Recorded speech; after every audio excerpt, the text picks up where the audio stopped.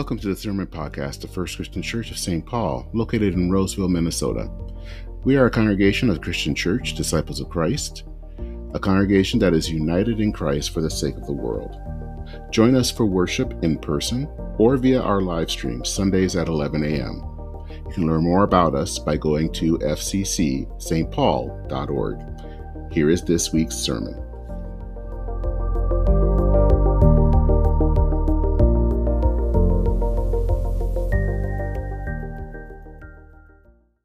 Our text for today comes from the 4th chapter of the Gospel of Matthew, verses 1 through 11. You can follow along in your bulletin.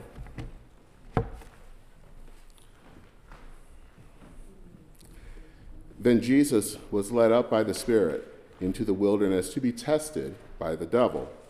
He fasted 40 days and 40 nights, and afterwards he was famished. The tempter came to him and said, "If you are the Son of God, command these stones to become loaves of bread." Because he answered, "It is written, one does not live by bread alone, but by every word that comes from the mouth of God." Then the devil took him to the holy city and placed him on the pinnacle of the temple, saying to him, "If you are the Son of God, throw yourself down. If you are the Son of God, throw yourself down, for it is written, he will command his angels concerning you, and on their hands they will bear you up, so that you will not dash your foot against a stone." Jesus said to him, "Again it is written, do not put the Lord of God to the test." Again, the devil took him to a very high mountain and showed him all the kingdoms of the world and their glory. And he said to him, "All these I will give to you, if you will fall down and worship me." Then Jesus said to him, "Away with you, Satan, for it is written, worship the Lord your God and serve only him." Then the devil left him, and suddenly the angels came and waited on him. This is the word of God for all the people of God. Thanks be to God. Amen.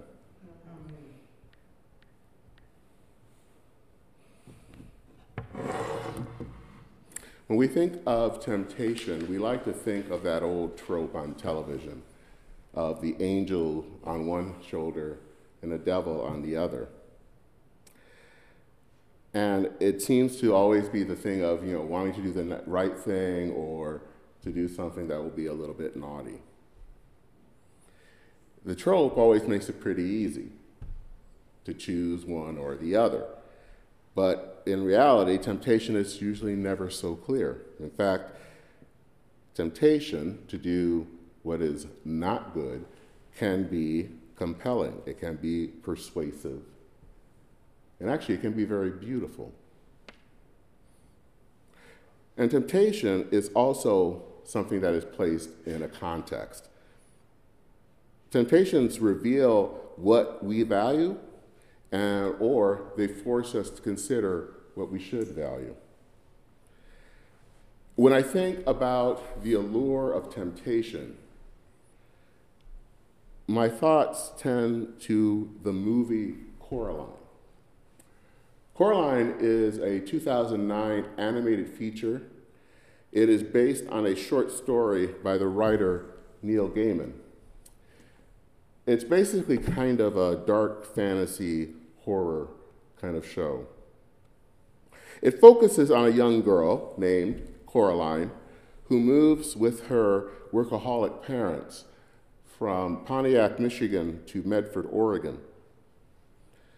Of course, moving so far means that she misses her friends back home, and she feels right now ignored by her parents. A neighbor kid by the name of Whitey gives her a doll. One of those dolls that's very familiar that you've probably seen with buttons instead of eyes. That doll is in some ways a key. It's a doorway to a parallel universe.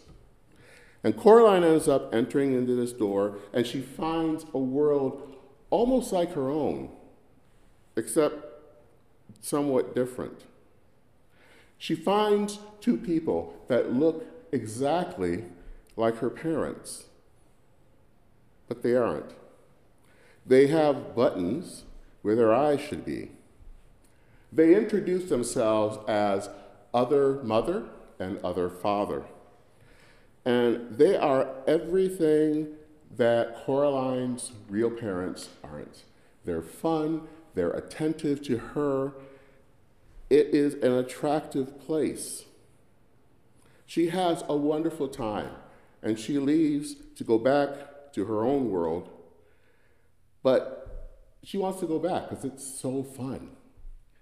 And so she does. And again, it was another fun time. And this time, the other mother tells her, you actually could stay in this world permanently. There's just one catch. You have to put these buttons over your eyes. Well, Coraline is a little frightened about that.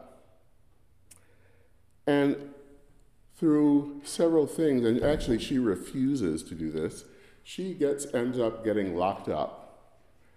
And she learns something. That other mother is actually this creature called Bedlam. And what Bedlam is doing when she offers those buttons is basically to steal the souls of people, something that she has done over and over again. Coraline escapes, and she returns to our world thinking probably that she is free from Bedlam, but she isn't. She finds out that Bedlam has kidnapped her parents and put them in a place behind a mirror where they are trapped. And the rest of the movie is Coraline in a fight against Bedlam to free her parents. And it is also at this point, towards the end of the movie, that Bedlam is revealed for what they really are, because they aren't in the form. The form of her mother was just a ruse. Her real form is this very hideous-looking spider. Coraline is able to ultimately win.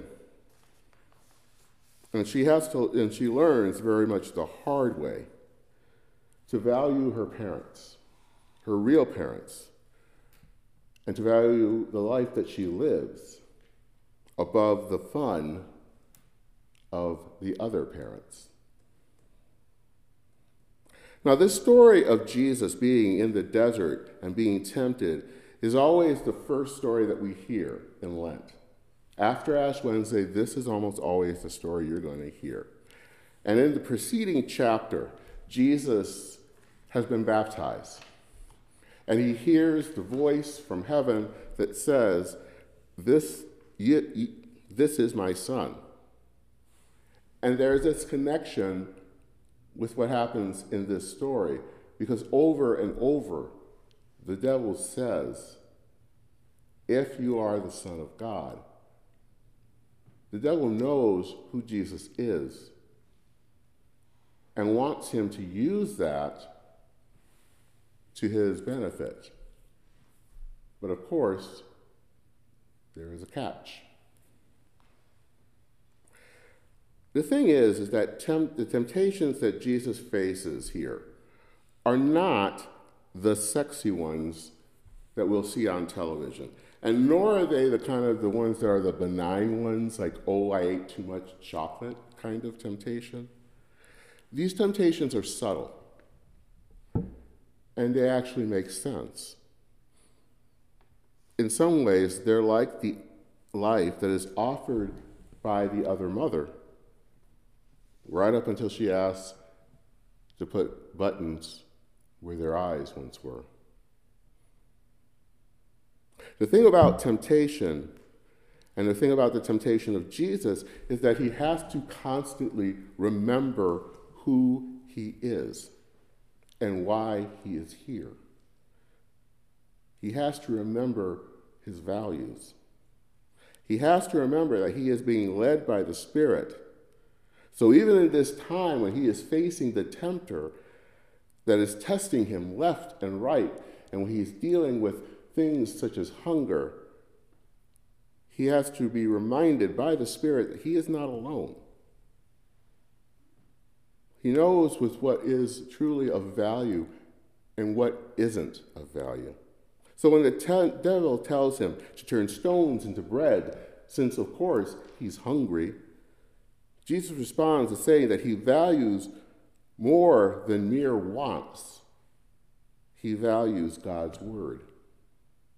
And when the devil tells him to throw himself down from a high tower, knowing that there will be angels that will protect him, Jesus responds by saying that he values the holiness of God and will not rely on cheap grace. And finally, when the devil shows him all the kingdoms of the world and finally reveals what he wants, to simply that Jesus would worship him, Jesus can finally tell Satan to beat it. Jesus knows that there is only one God, and the tempter ain't it. Jesus in the desert was a call to his values. What did he value? What was important to him? And the question this morning for us is, what are our values, both personally and corporately? What are the things that are important to us? And who values you? Our values should be the values that Jesus would value. But we also, in this time of Lent, have to wonder, is that the case? Do we value what Jesus values?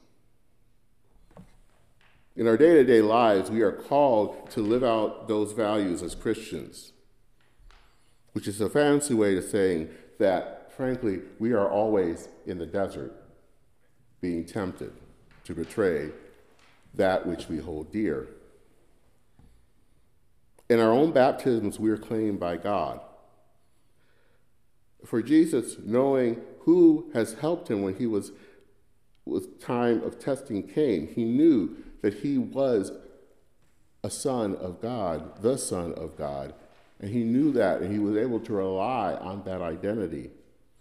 And as followers of Jesus, it is vital that we remind ourselves every day that we are children of God, and that Christ, and that as Christ was led into the desert by the Spirit, so we are led by the Spirit, which reminds us that we don't walk this life of faith alone. But values are not all just individual, they are also corporate. Churches and congregations have values, and some of those are good, and some aren't. Several years ago, this congregation did some visioning, which we are going to be doing in 2 weeks, and we did that a few years ago. And in our discerning, we came up with 3 values that were important to us. There are many others I think are important to us and that should be important to us, but these were the 3 that were kind of front and center: diversity, fellowship, and witness. And as a community, we value diversity not because it's trendy, not because it's nice. We value diversity because we believe that God has created people from every walk of life. And because God has created such a diverse creation, we are called to welcome all of God's children to God's table, regardless of who they are. We value fellowship because we are not simply just a gathering of individuals. We are a community that bears one another's burdens, We pray for one another. We offer help when we see each other struggling. And we value witness because we are called by God to go and to make disciples and to tell people that we meet of the great love of Jesus that we have witnessed in our own life. And we give and we donate out of that witness. Not because, again, it is a nice thing to do, but because we have seen God working in our life, and out of gratitude, we give to help others. All of these values are important.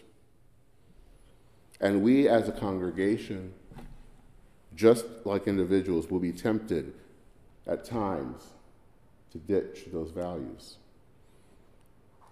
It could be COVID, or it could be financial pressures and other stressors that are tests that can threaten our values. And it can be very tempting to give in. But we have to be reminded over and over again who we are. We are God's people. We are children of God.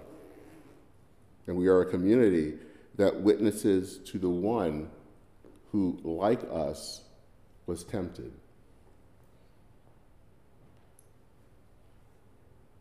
Before we conclude, I wanted to bring up one thing, and I've talked about the Spirit here, and it's always been interesting when we open up this text. It says that the Scripture says that it was the Spirit that sends Jesus into the wilderness. Now, I've always wondered about that. Why would the Holy Spirit do that to Jesus?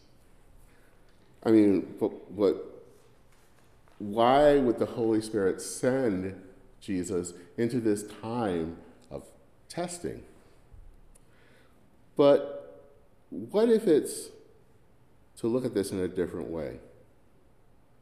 What if the Spirit is sending Jesus and us into life, which by its very nature is always a place of testing?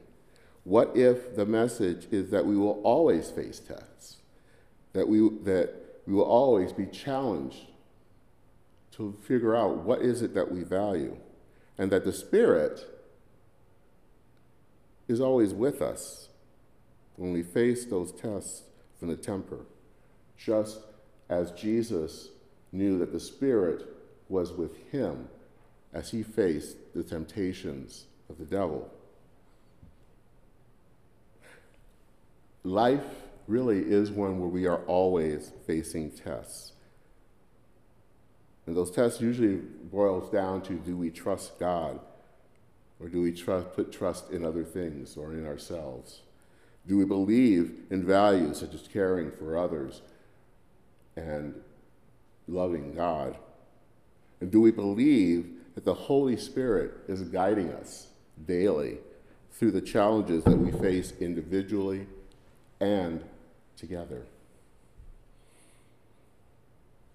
Coraline had to face her own trial. She had to really determine, what did she value? That she learned the hard way to resist the temptation. We are always facing a trial. But let us remember that even in those times of trial, we are loved by a God, and we are God's own, even when the tempter comes calling. And we have to hold fast to that. We are called by someone that is greater than the tempter. And in the end, that is what counts. Thanks be to God. Amen.